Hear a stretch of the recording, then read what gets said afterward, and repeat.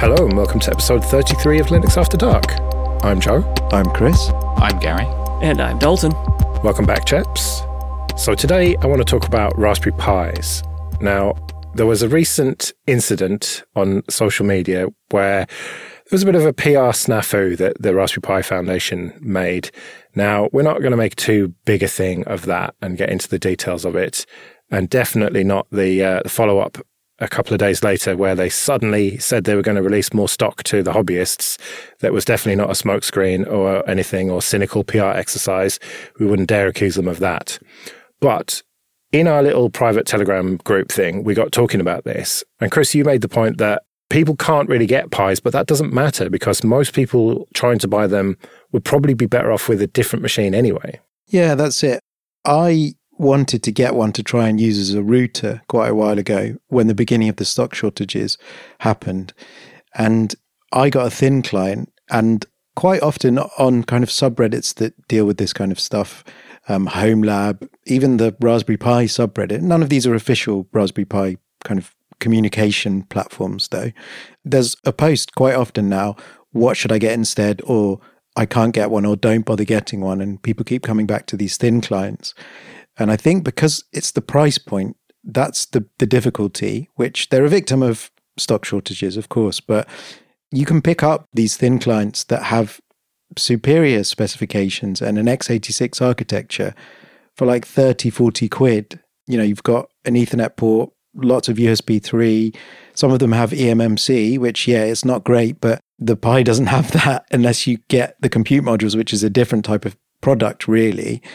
Unless you need the GPIO pins, there's a lot of other options now that you can't buy the board for anywhere from £10 if you're talking about the zeros that they were, up to 35, 45, 60 quid.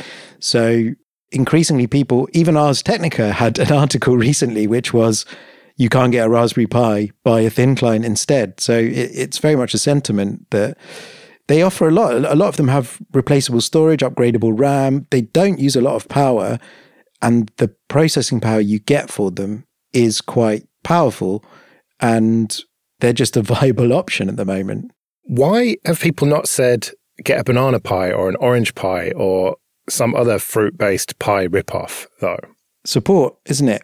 And community. I think, not to disparage them completely, because, yeah, like the OpenWRT forums, people are talking about these other boards now, but there has to be a bring up, and there has to be a community effort or the manufacturer seeding the effort. And quite often that's been the thing that's lacking. And what's weird about the Raspberry Pi is I was looking back ahead of this conversation at the first press releases for the first Pi and various interviews with Eben Upton. And at first, when they came out with the product, they were saying, this is very much an educational product because we're not seeing enough applicants for computer science at Cambridge. We want more. We feel like we want to reinvigorate the spirit of the 1980s and the BBC Micro and all sorts of platforms like that. This is an affordable option that's going to try and encourage that. Now, that was 2012. Where have we ended up in 2022? I think we're in a slightly different place. It's not like there's no education stuff that happens, but the hobbyist market and the community is one thing, but the industrial thing, I personally think they didn't think it would be as big as that back in 2012. And it's become a big thing, and it's become a big revenue source that can go back into the foundation and all sorts of things like that. But there just isn't anything else that's like that, like the Banana Pis or Pick Your Fruit, that has that weight of community effort and support behind it. Yeah, I mean, I think the ones that have come closest are some of the Pine 64 boards, but even they're not anywhere near as popular as the Pi, and they've got nowhere near as many images as the Pi. I think those are most popular in our circles. Yeah, I agree. I think they're most popular among people who like to mess with computers, and they're still nowhere near as popular as the Pi. Whether that's because they are designed for people like us, or whether it's something else, I don't know. I think it's more like the design of the software and the point where it gets to follows the people who are in the community. So for Pine 64, it's a lot of very technical people. The usability of the software usually doesn't get very far. It's another question that came up, I think, in the chat was, is it even for us? And again, I was looking back to the kind of early weeks of the Pi. You had the press releases, we're launching a product, and interviews with Eben Upton. Who are you? Oh, I'm sort of working with Broadcom. I have access to this kind of SoC that I can put onto a board, but it's also an educational bent. But they were so wildly popular. They sold loads. And I remember still lots of friends who were sort of into computers a bit, but definitely not into Linux, buying them and flashing an SD card and asking me for support, people that wouldn't normally do that, to get something going once the projects like OpenELEC at the time, that's now become LibreELEC, started to take off. And there has been like a real community, but is it for us? Like that, I think you said that, Gary. We have adopted it and hobbyists love it and there are lots of projects around it, but it's a weird one. I feel like that needs to be there for the success of the board, but it's not like they said, we need this. The Verge did a very long interview with Eben Upton where they asked him about this, about the community that's around it. And he does say some stuff that it's very important. You know, he was a big fan of XBMC, which is now Kodi. And to this day, he says they're still working on support. So they want it to work well with hardware accelerated video playback in that piece of software, for example. That's still something that is important to them, even though some people are boxing up the board as a product and making a profit just literally by putting that onto it and reselling it at a markup. Well, yeah, you're not exactly going to get hardware acceleration off these thin clients, are you? You can't use that as a media box plugged into your telly. No, and that's one of the strong points, you see, because you can get download builds for x86, a generic x86 image that you would burn to the storage of a thin client.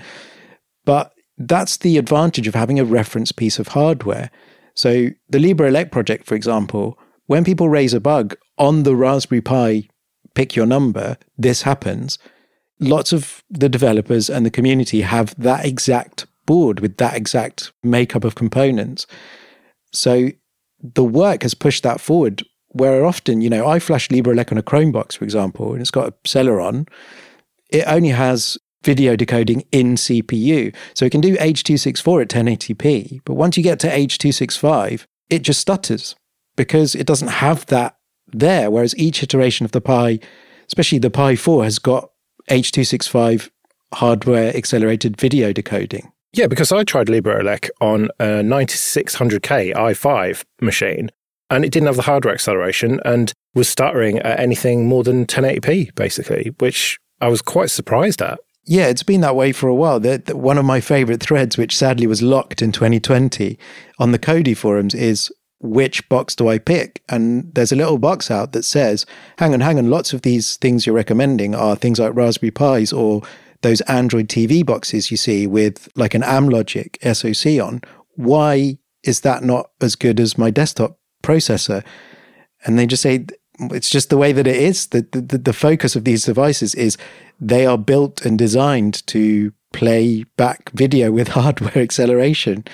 And so they win, even though they would look incredibly underpowered and quite cheap at first glance. There is that work that's gone in, especially when you're talking about running Linux. I found that LibreELEC improves things when you run it on an x86 machine.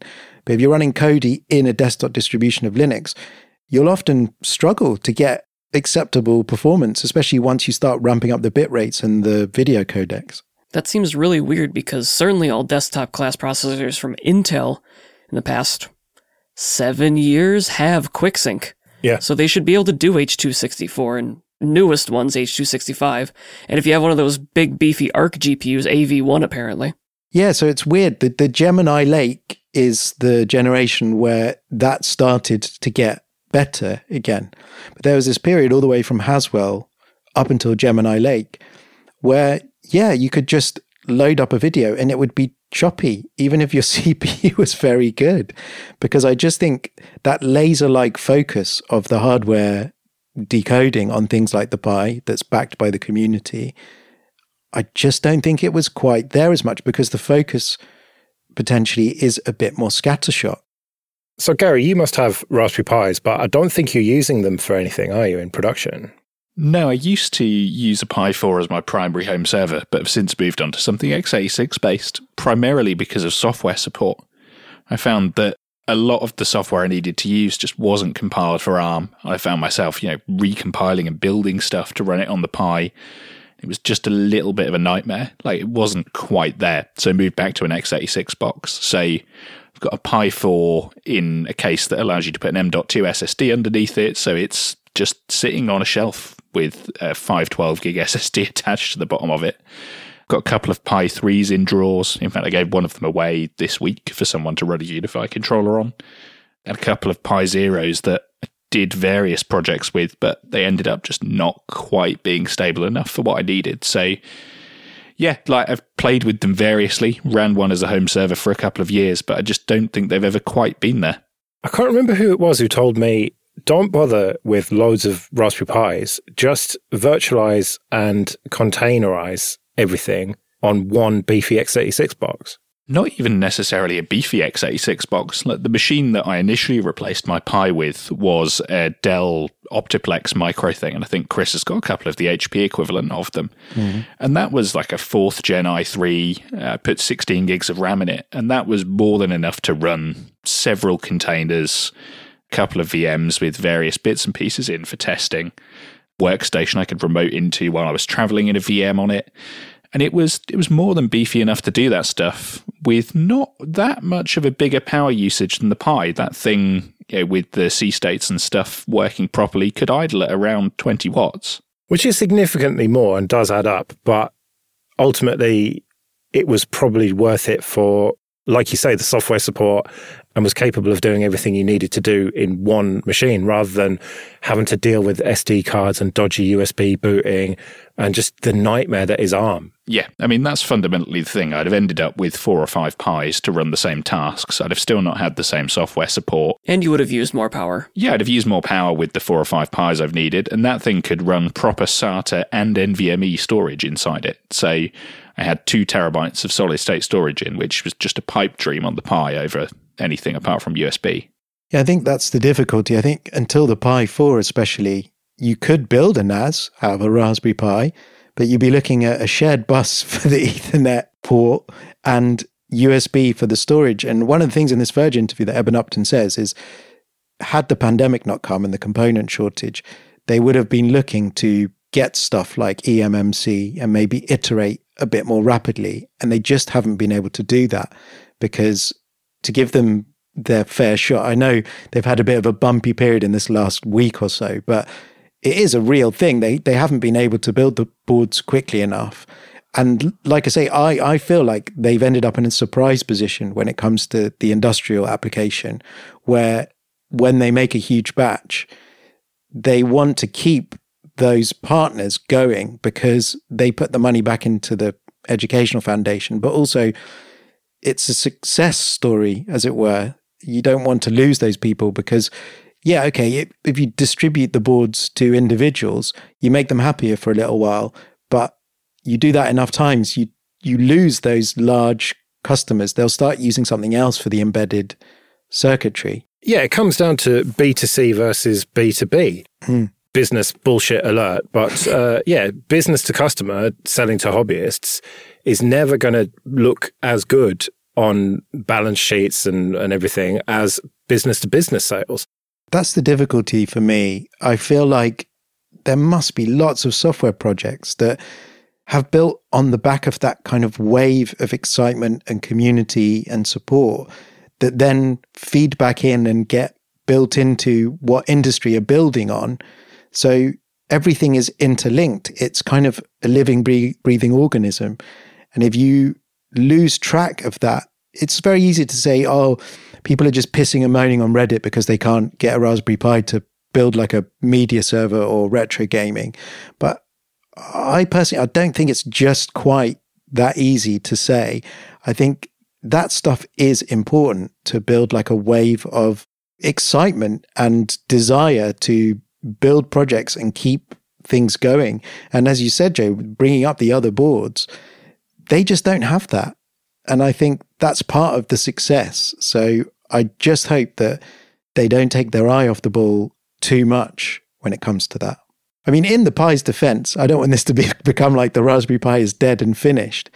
If you're doing stuff with the GPIO, or I've got a little Pi Zero 2W or W2, whichever way around it is, and one of the things that's great about it is the Bluetooth is incredible. So I sit it in the middle of my house, which is quite large, and I've got temperature and humidity sensors at the far corners of the house, and it collects via Bluetooth Low Energy. And it's a really effective device for doing that and then bouncing it on to all of my metrics and recording. And there's not that many other devices, unless you start putting dongles on extension cords and start messing around. That kind of thing, it's very impressive for. But I just feel like, especially because it's been so expensive, if you're not using the specific features of the hardware, you're going to start turning away, I think. Right, well, we'd better get out of here then.